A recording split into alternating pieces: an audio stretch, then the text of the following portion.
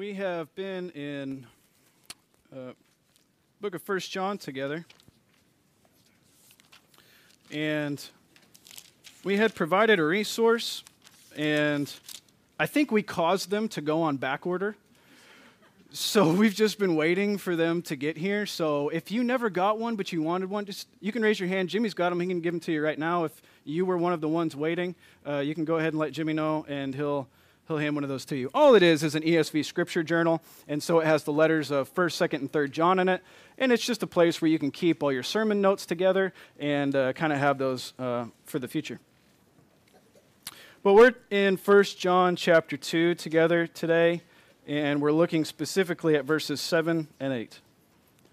1 John chapter 2, verses 7 and 8.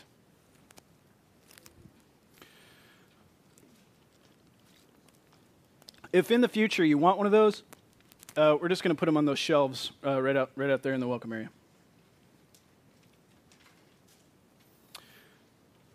1 John chapter 2, verse 7. Beloved, I am writing you no new commandment, but an old commandment that you have had from the beginning. The old commandment is the word that you have heard. At the same time, it is a new commandment that I am writing to you, which is true in him and in you, because the darkness is passing away and the true light is already shining. Now, if you've not been with us, we have come from the beginning of 1 John chapter 1, verse 1, all the way up into this point, and so we as a church can kind of understand this in context. So what John had just told them is, you can look up there, just past few verses, and by this we have known that we've come to know him, that we keep his commandments. Whoever says, I know him, but does not keep his commandments is a liar. And so basically he's saying that if you say that you know God, that you have fellowship with him, then certain things will necessarily follow to prove that to be the case. And so what he's proving is that you will basically be fulfilling the law. But what is the law? In John's terms, it is love for the brothers. He's saying basically, love for the brothers is what will be evidenced. Okay, so Jesus had summarized the law back in Matthew 22, and it said, basically, love God completely and love your neighbor as yourself. Right? When we looked at this, the two tables of the law, we looked at how there was love toward God, we looked at how there's love toward neighbor, and if we're just loving perfectly, we would ultimately fulfill the law. Paul helped us understand that over in Romans chapter 13. Love is a fulfillment of the law. So if we would just love perfectly, there would be no problem because we'd be fulfilling the law, and ultimately we wouldn't be sinning, and so we wouldn't need a Savior. But since we're unable to do so, and we've broken the law, and we're not able to love perfectly, then we need a Savior to save us from the wrath of God. And that is why John had told us that he is the propitiation for our sins, that he is taking away the very wrath of God that we rightfully deserved. And so all that has been said already. And so that leads us to where we are. And now he says, remember that John, the way he's writing, he likes to reinforce what he said already. He likes to say something, and then he likes to say it again, and then he likes to say it again in another way, and then later on he's going to say it again. And then later on he's going to say it again. And so by the end of his letter, we're going to know what he had to say because he said it many different times in many different ways so that we can understand. John's heart is very evident here, isn't it? Because he really, genuinely wants the believers to know what he's saying and to know why this matters. So he's saying kind of again in another way, Beloved, I'm writing to you no new commandment, but it's an old commandment that you've had from the beginning. The old commandment is the word that you have heard. You've already heard it before. What is he trying to say? They've had something from the beginning. And the beginning seems to be the same for all of them. When was the beginning? Since the beginning of time? None of us were there. We didn't have anything then. What about from the beginning of our life, from the beginning of our birth, something like that? We didn't have it then. What exactly is he saying to us? And ultimately, he's saying that when the gospel message first came to them, the commandment of love came with it. And so from the beginning of the gospel proclamation that they heard, this commandment for love was already there. It is not something new. It is something old. In fact, it's so old, he went back and traced it, as Paul did, as Jesus did, to the command to love God and to love your neighbor as yourself. It's very old. It's nothing new. It's something old. But love seems to be at the heart of the gospel message. In other words, when the gospel was proclaimed to these people, to these believers, the message of love was interwoven into the gospel message itself. And so love is at the heart of the gospel message. Take away love, and you're not going to have a gospel message. Now, what might that mean exactly? Jesus said in John 13, John's gospel, John 13:35, "By this all people will know that you are my disciples." How is that? What follows there? If you have love for one another. But then we have kind of the opposite in Paul's words over in Titus 3:3. "For we ourselves were once foolish, we were disobedient, led astray, slaves to various passions and pleasures, passing our days in malice and envy." And then what does it say? What exactly could be a good summary of the unsaved condition? And he says, "You were hated by others and hating one another." Hate. Before you came to Christ, there was hate. But now, as a disciple, you are going to be marked by love. And that's how people will know that you're my disciples. Love certainly is at the heart of the gospel message, but here's the thing. Say that to pretty much anybody, and they're going to say, "Amen. That's right. You got it. Love everything. It just needs love. All we need is love." Love is the answer. If we all could just love, then wouldn't everything be great? Is that what we mean? Well, if you would just love perfectly, you wouldn't have broken the commands of God. So maybe love is all we need. Interesting. But there seems to be a definition of Christian love that is different than our definition of Christian love. And when I say our, I mean the biblical definition of Christian love. How does the Bible define love? I'm going to argue this morning that the biblical definition of Christian love is very different than the Christian love that is being proclaimed from the rooftops today. It is a very different message, has a very different definition. If I could summarize it, I would say that the new definition of Christian love is that of solidarity with the diverse and ever-evolving individual human experience as understood through the current cultural ideals. I had to read that because I chose all those words carefully. I'm going to say it again. I spent a lot of time on that sentence, so I'm going to say it twice, okay? The new definition of Christian love seems to be that of solidarity with the diverse and ever-evolving individual human experience as understood through the current cultural ideals. That is the new definition of Christian love. It teaches all humans are God's beloved children, and if God loves them, you should too. So to love someone means to accept, to embrace, and to celebrate how God has made them and to help them along their journey to self-discovery, whatever that may look like. This refers to both what they believe and what they practice. People can believe whatever they want about the Bible, about God, Jesus, salvation, the church, so long as this belief does not infringe upon the beliefs of another. That is, your claim to truth cannot be exclusive or objective. It must be true for you, but not objective. It must be subjective. In other words, your truth can be different than my truth. But you better not tell me that your truth is better than my truth. To infringe upon the beliefs of another beloved child of God is unloving. Right? And this is the essence of what it is to be Christian, is to love, right? So where does this lead?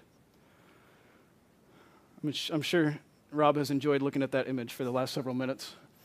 So I pulled this from a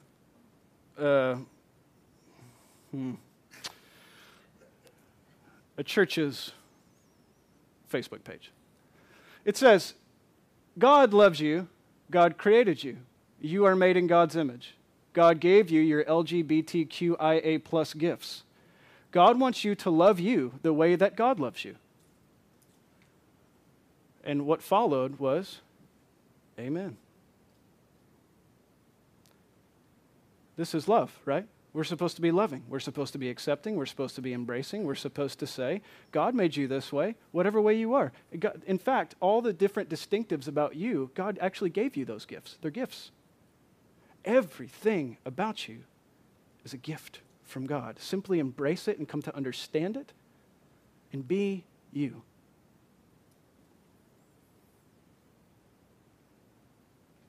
Or how about this? Different church. This is a church in Nashville. From their What We Believe section, we affirm that the teachings of Jesus provide but one of many ways to experience the sacredness and oneness of life. Or how about this one? Most of us are between supernatural theism and panentheism. Isn't that lovely? That people with disparate ideas can fellowship in the mystery of God with the humility and equanimity and not have to kick somebody out of and disfellowship them. Isn't that lovely? That's what so desperately, listen to the language, that's what so desperately Christianity needs to embrace and move forward.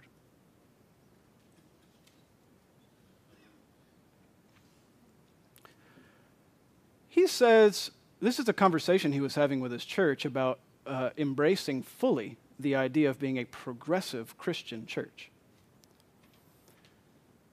And so he said, most of us gathered together, it'd be like me saying to you, listen, we've gathered together, we're trying to figure this whole thing out together. And what we've come to realize as we have these conversations about God and the dialogue of the mystery that is God, we realize that some of us are supernatural theists and some of us are panentheists. Isn't that lovely that we can all have fellowship together? Lovely. Because it's embracing of no objectivity concerning the nature of God. That's what makes it lovely. You know what panentheism is? Polytheism is a belief in many gods. We get that, right? Polytheism. Pantheism is Greek word pan, theos, everything, God. God is everything. That's what pantheism is. Panentheism is a little different. Panentheism is everything in God, or God is in everything and everything is in God. God is in everything. One person said in defining this word, panentheism avoids the world's influence upon God. In other words, God made you and God is in you, so the more we can understand you, the more we understand God himself.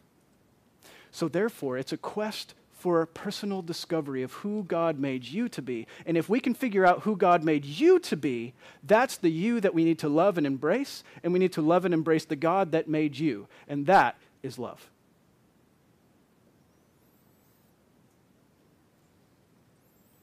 Is it true that love is at the heart of the gospel message? According to John, the answer was yes. This command to love was with you from the beginning of the gospel proclamation. It was not without love. Love is necessarily tied to the gospel, but not like that. That is very incorrect. And why do I draw this out for us this morning? Why is it worthy of our discussion? Is because I care that when things like this come about so prevalently as they do, that you might say, I already know where you're going with this. I get your ideological framework. I get where you're coming from. I get what you're trying to say about God, and I reject it. It's not biblical. They call themselves a Christian church. We call ourselves a Christian church, but we are very, very different. Not Christian by denomination, by the way, if any of you don't know that, okay, if you're visiting or something. We are Christians. We're the church of God, but they would say the same thing. But what we believe is very different. What I would say is this. Look at, if you would, just for a second, turn over a page. I don't know where it is in your Bible. Maybe you don't have to turn a page. Just look at 1 John chapter 3. I had to turn a page. You might have to too. 1 John 3, look at verses 1 through 3. What it's saying to us, I'm going to say this before we read it, that if you truly are a beloved child of God, this relationship will necessarily lead you to a life of holiness. Holiness. 1 John 3, 1 through 3. See what kind of love the Father has given to us. Notice the inclusive, or exclusive, I should say, language there. That, in other words, there's a particular group. That we should be called children of God. You see it again? We, us. And so we are. The reason why the world, there's the other group. Do you see two different groups? We are called children of God. The world is called the world. The sons of disobedience. Right? Okay, so. Beloved, we are God's children now. I skipped a part, didn't I? The reason why the world does not know us is that it does not know him. So there's a group here that knows God and are beloved children of God. There's a group that does not know God. We are God's children now, and what we will be has not yet appeared, but we know that when he appears, we shall be like him because we shall see him as he is. And everyone who thus hopes in him purifies himself as he is pure. So, being identified as a beloved child of God necessarily leads you to a life of purity, in other words, holiness. You see the big distinction here. As being a beloved child of God, I don't simply just embrace the way God made me in the sense of any flaws or anything that I have. I simply want to embrace and understand how it is that God made me. I'm my own unique self, and I need to love myself the way God loves me. Rather, we should say, I am a beloved child of God, and so what this necessarily means is by the Spirit of God and by his word, I understand where myself is not lining up with his true self. I match who I am and my flaws up with the perfect holy character of God, and I say, where is the difference? How is my life not matching up to the holy character of God? And as the Word speaks that truth into my life and the Holy Spirit applies the conviction of that truth into my life and enables me to reject it, I'm becoming holy. This idea of holiness is not involved in these current progressive Christian deconstructionist circles. It's not there.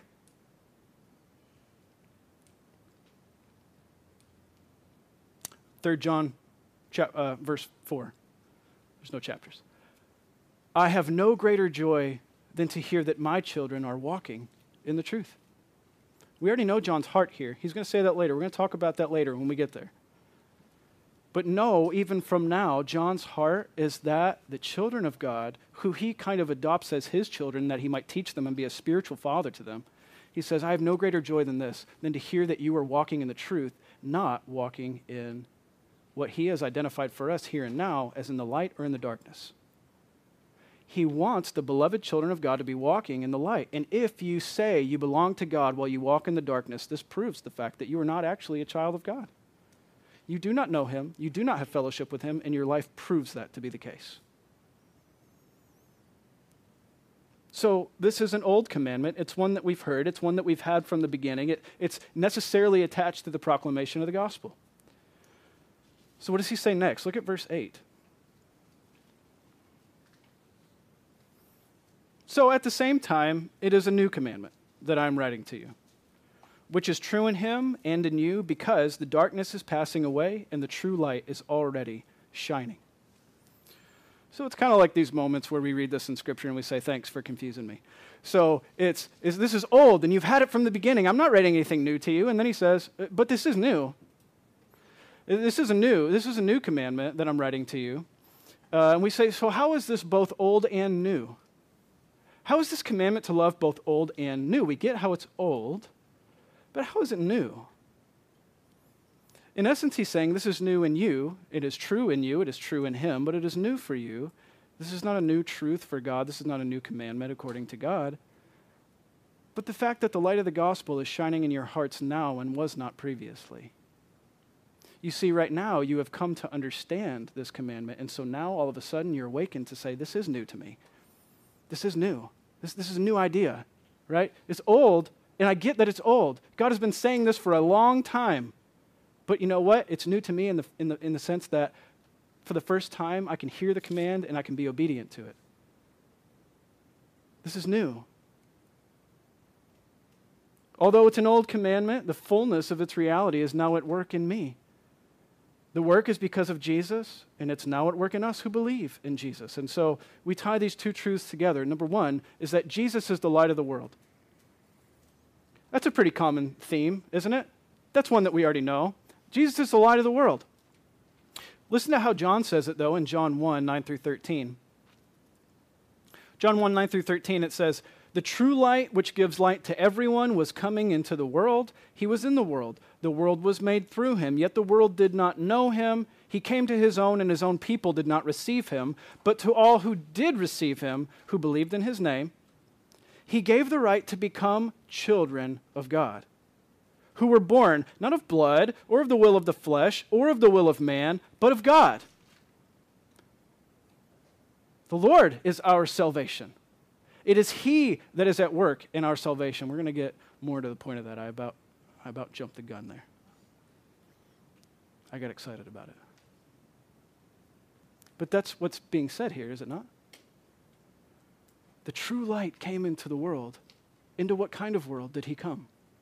Into a light full of darkness.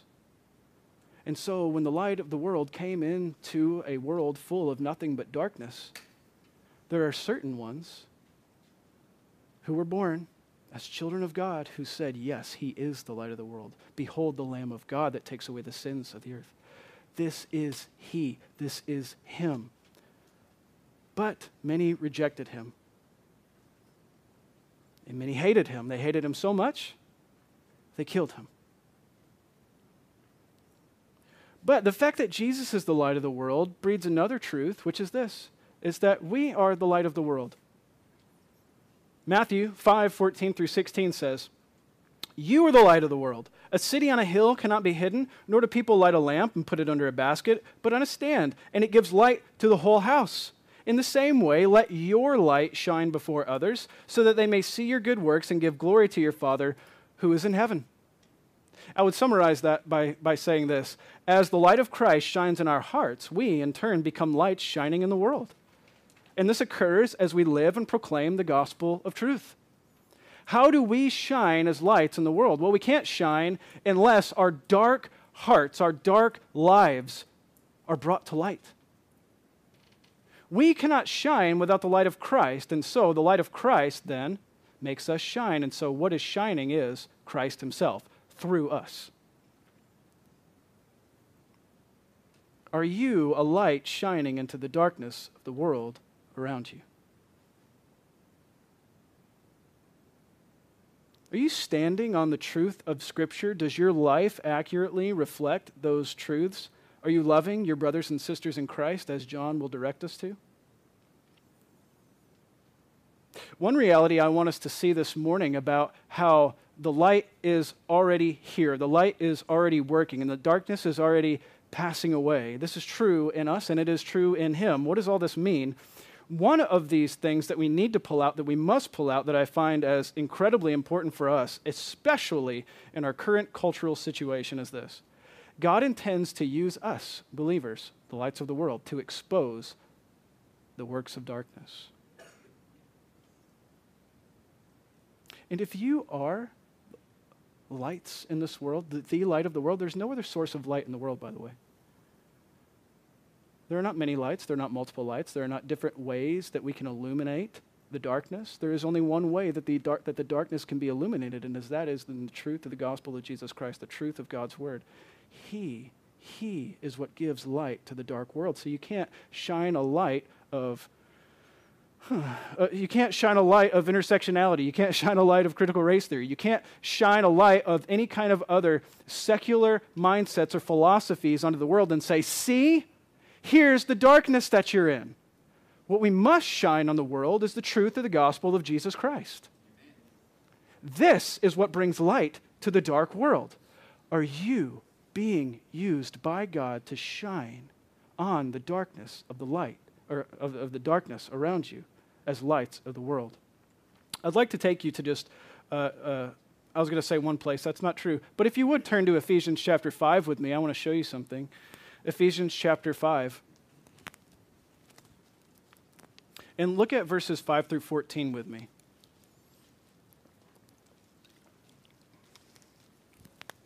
I'm going to reinforce this idea here by showing you Paul's words to the church in Ephesus. Okay, Ephesians 5, beginning in verse 5. And it says, "For you may be sure of this, that everyone who is sexually immoral or impure, or who is covetous, that is, an idolater, has no inheritance in the kingdom of Christ and God. Let no one deceive you with empty words." I mean, we could stop right there and have lots of application. But it says, "For because of these things," not in spite of them, but because of them, "the wrath of God comes on the sons of disobedience. Therefore, do not become partners with them. For at one time you were in darkness." That's where you lived. That's where you were. That's what defines you. "But now you are in the light in the Lord. You are light in the Lord. So walk as children of light. For the fruit of light is found in all that is good and right and true. Try to discern what is pleasing to the Lord.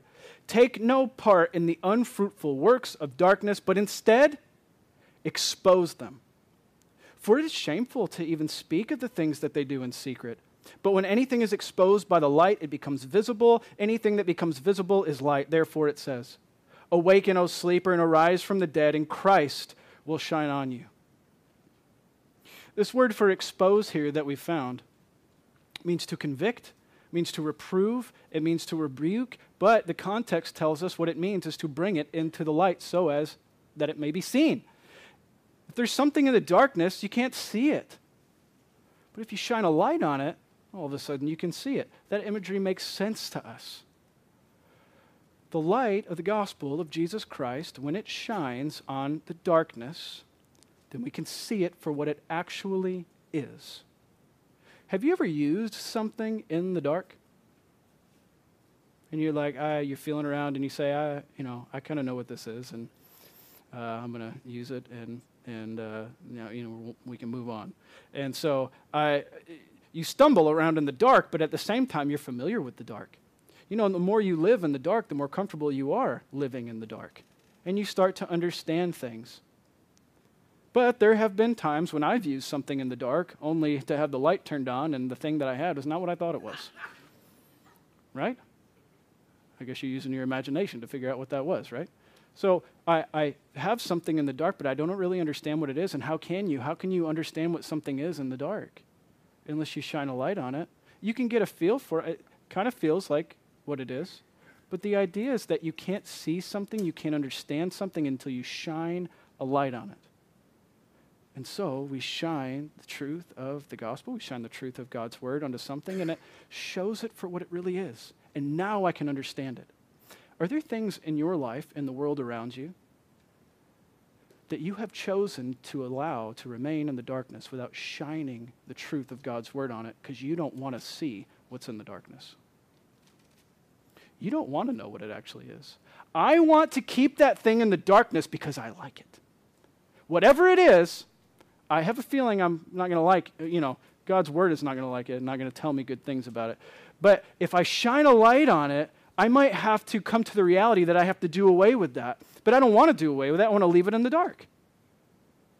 Shine the light of God's word on something, it exposes it for what it is. And you are to either embrace it as true or you are to reject it as false.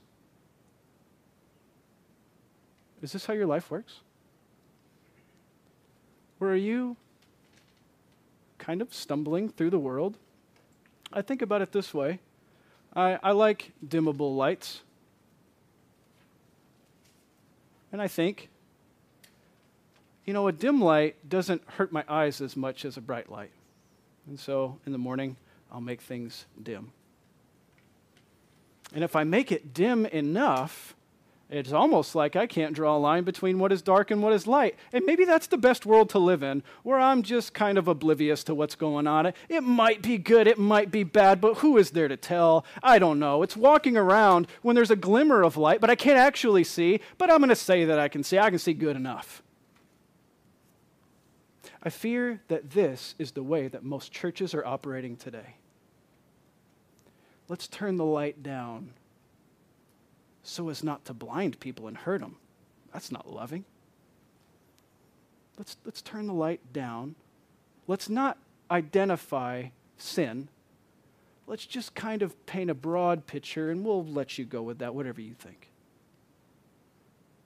And so, the makeup of the people is that, well, what's coming from the church is kind of open to interpretation. I can kind of either say it's sin or not sin. I don't know. Nobody said. So therefore, I guess I can choose whether it's sin or not sin. And I'm going to say it's not, because that's most loving. Because you have in your mind what the culture is telling you about how to determine whether or not something is loving, because it's not being told to you from the church. Because it is not being preached from the Word. And so now we have churches full of people who do not know appropriately how to shine the light of God's Word into the darkness that is our world. But that is not us. That is not us, and that will not be us. We must now, more than ever, turn up the brightness of the light so that we can see clearly the things that are happening in our world. Because God intends to use us to expose the works of darkness in the world. It does not simply say in this text, go back to Ephesians 5 through 14, it is not saying, do not participate in those things, and leave it at that. Do not participate in those things which you have identified as darkness, and expose them for what they are. Two things involved there, right? Don't involve yourself in it, certainly, but then also expose it for what it is. Is that a little terrifying? It's okay to answer yes to that. I mean, is it a little terrifying? It's in the world that we live. Why is that? Because most things that we shine the light of the truth of God's Word on, we're going to have to say, it's not good. And we are going to be at odds now, because I have exposed something that you so dearly and desperately love and cling to as the very essence of your being. And I have said God disapproves of that. That's hard. Peter speaks to this difficult task, and I'd like to read it for you. Listen to 1 Peter 3, 13 through 16. Who is there to harm you if you are zealous for what is good? But even if you should suffer for righteousness' sake, you will be blessed. So have no fear of them, nor be troubled. But in your hearts honor Christ the Lord as holy, always being prepared to make a defense to anyone who asks for a reason for the hope that is in you, and yet do it with gentleness and respect, having a good conscience, so that when you are slandered, those who revile your good behavior in Christ might be put to shame. And so although it is us who are to expose the works of darkness in this world, how do we do it? I think here is a divide in some circles, right? How do I expose this? How do I expose darkness in our world? I do it by being mad at the world. I do it by insulting them. But is that the way that we are to expose darkness in the world? We are to have good behavior. We need to have a good conscience in what we're doing. We need to do this with gentleness and respect. This is what Scripture calls us to as we live as light in the midst of a dark world. In us, the darkness is passing away, and so therefore it seems like every step, every mark, every step of the ladder that we go, it is that the light of the gospel is shining more and more in our lives. The darkness is already passing away. The true light is already shining. The true light is shining in you. Is it shining brighter and brighter so as to expose both the darkness in the world and the darkness in your own heart? Or have you simply got to a particular spot and said, that's enough light for me? Drawing too much attention here. I'm starting to see things in my own heart, in the deep recesses of my own heart that I don't like and I know that God doesn't like. And so let's turn the dial down a notch. People are starting to notice me as a light shining in the darkness, and I don't like that. Let's turn the dial down a notch.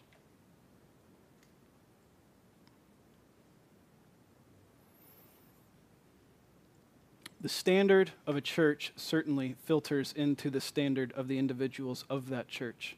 True? We need to have a high standard. Scripture has a high standard. Holiness is the standard. Is holiness the standard in your life? Is the gospel shining brighter and brighter in your life? Let me just summarize this thought here. What will be the result of a life marked by light? A life marked by light, the light of the gospel, it's going to expose in and around you. It's going to expose things in and around you. I've already said this, but I know there's some note takers, okay? Make sure we're remembering this reality. If you are a person who is living in the light, walking in the light because you have fellowship with God and you live in the light, because you can't say you have fellowship with God and yet walk in the darkness. The longer you are in the light, the more brightly you are going to shine and reflect the great glory of God in this world. And I understand that it could be scary at times, but have no fear of them. Honor Christ the Lord as holy, always being ready, always being prepared to give a defense for anyone who asks for the hope that is in you, yet do it with gentleness and respect, having a good conscience, so that they might see your good behavior, and in so doing, they will be put to shame. This is our call.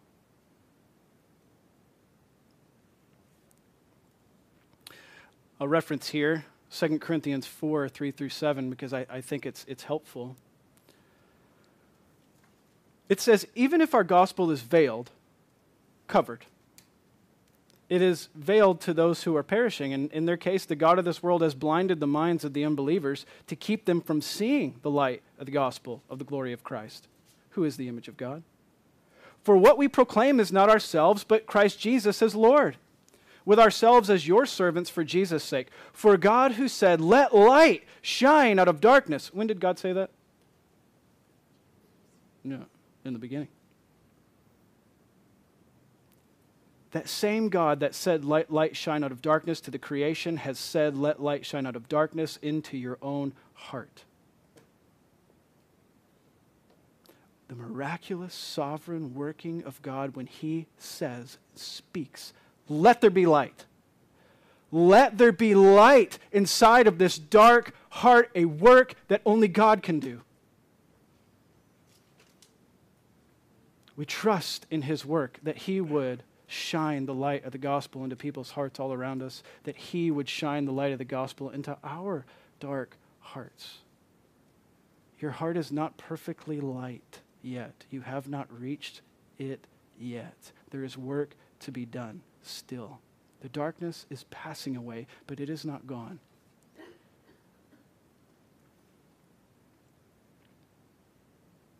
For God who said, let light shine out of darkness, has shone into our hearts to give the light of the knowledge of the glory of God in the face of Jesus Christ. But we hold on to this treasure, how? In jars of clay, to show that the surpassing power belongs to God and not to us. So this is not about proclaiming ourselves. Look at how light I am. Look at how great I am. Look at how much of a Christian I am. Look at how perfect I am. Look at how much more moral I am than you. You should be like me. I am a good one. I'm a beloved child of God, and you're not. Look at how pathetic you are. Be more like me. Sinful, wicked world. We are not proclaiming ourselves. We are proclaiming Christ. This is not about us. It's about the great workings of the gospel. If you are going to say anything, if you're going to boast in anything, you boast in Christ because of the work that he has done in your life. You have not made any of the darkness in your life go away. None of it. It's not your work. You haven't done it. You are not making the darkness pass away. God is. It's his work in you. So what are you boasting in anyway? You didn't do any of it. We boast in the gospel. So let's not think that we are elevated, better than, superior to the world around us. I want to end here this morning. I want to make a connection here. I want to draw this idea together. with the fact that we're about to have a baptism. And so let's look at Romans 6, 1 through 4, just for some thoughts of connection here with this idea. I was originally going to go, through verse 11 this morning, but I just knew that wasn't going to happen, so we'll pick up with verse 9 next week. Look at Romans 6, 1 through 4. I do have it on the screen, but it's good to look at it in your Bible. Okay, what does it say? So what shall we say then?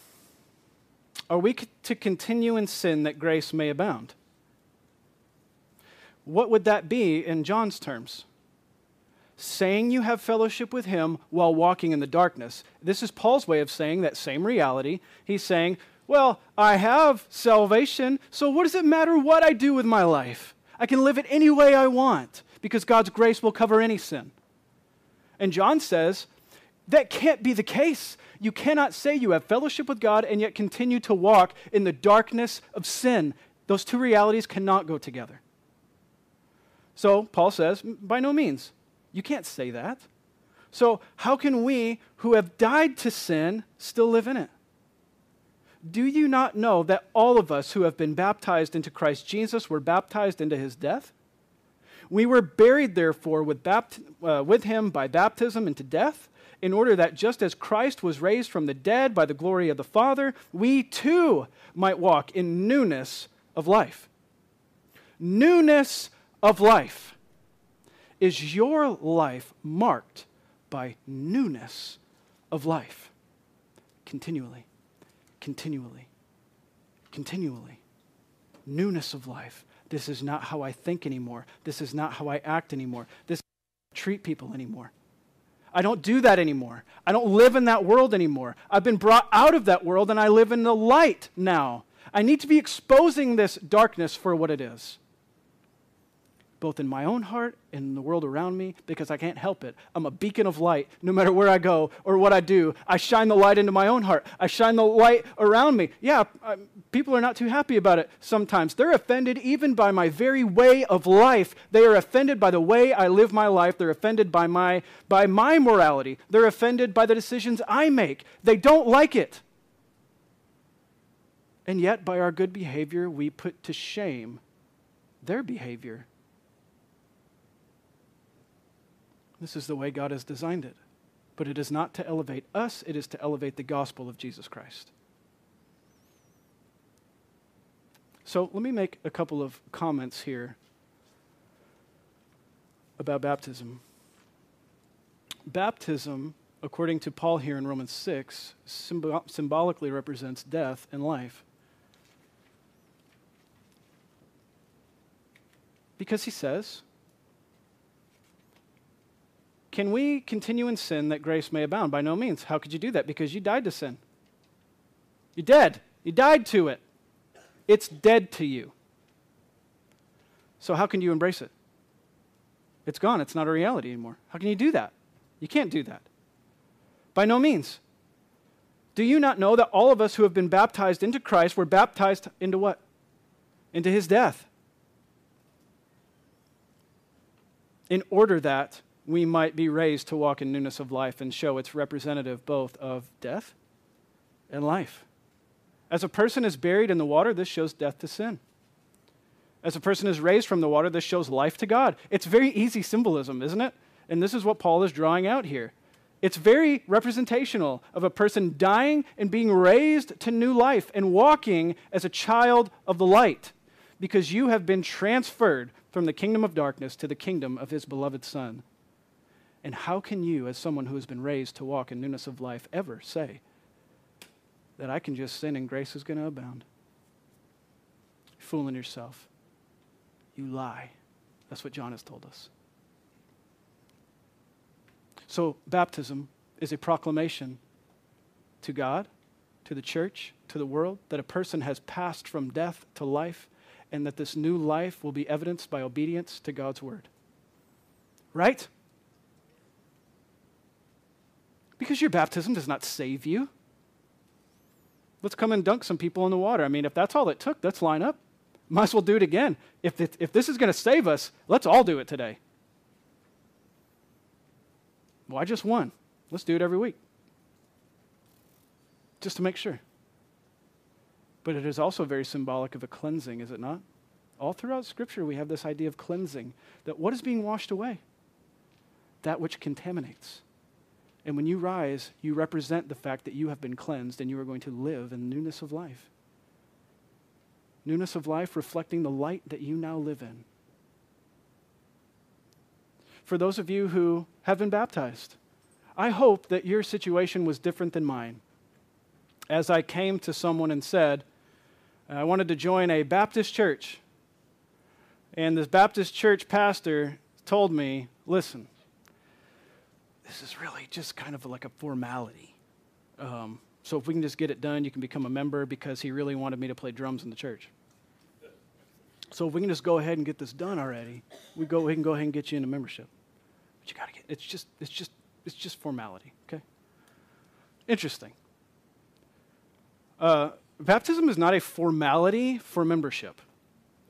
And if anyone believes that baptism is a formality for membership, you should not be baptized. This is incorrect. This is not the reason that you're being baptized, as a formality for membership. However, it is required for membership. Why is that? Well, because it is a proclamation to God, the church, and the world that a person has passed from death to life. Jesus told us to baptize disciples.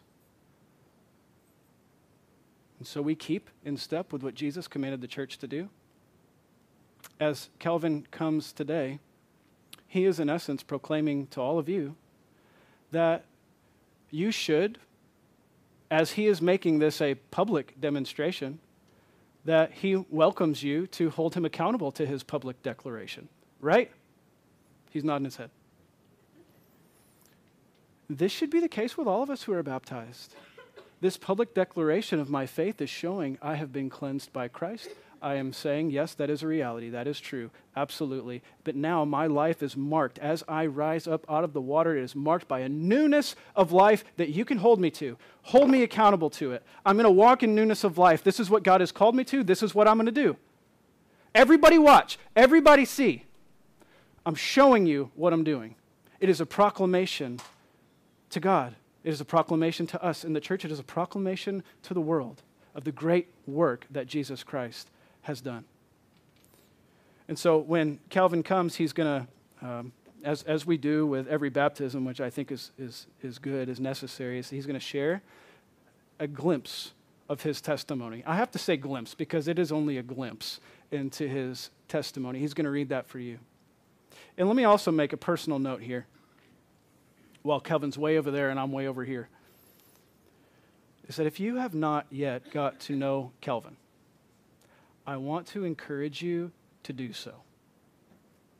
Okay? I want to encourage you to approach Calvin and to have a conversation with him and to get to know him for who he is, because if you don't, you're missing out. So please get to know Calvin. Okay? He wants it. Whether it looks like it or not, he wants it. Okay? Get to know him. And I hope that him reading his testimony before you all this morning kind of, it gets you started in that process to know who he is. Okay? Calvin is also going to be up for a vote in our members meeting for membership. And so he is telling you by his testimony, by his public declaration of his faith to all of us, that, listen, I want to be part of what you're doing here. Hold me accountable to it as I hold you accountable, but this happens through relationships, right? Relationships are important.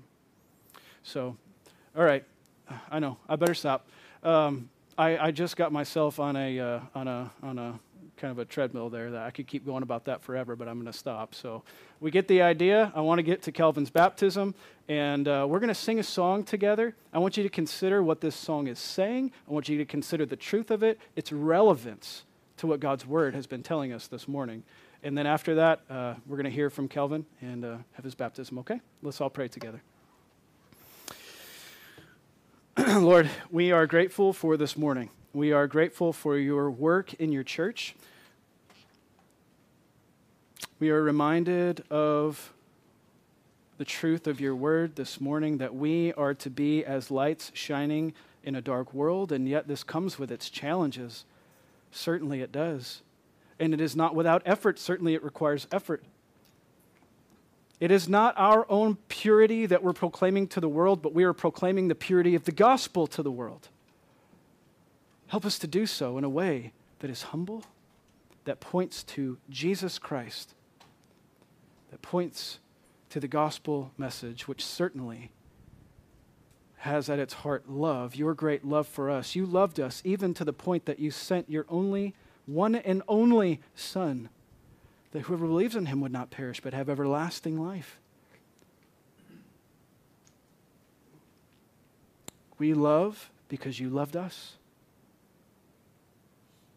What is the measure of love? It is the way that you have loved us. Help us to love the way that you love, in truth, with conviction. But let us love with humility, because we are not God. We pray this in Jesus' name together. Amen.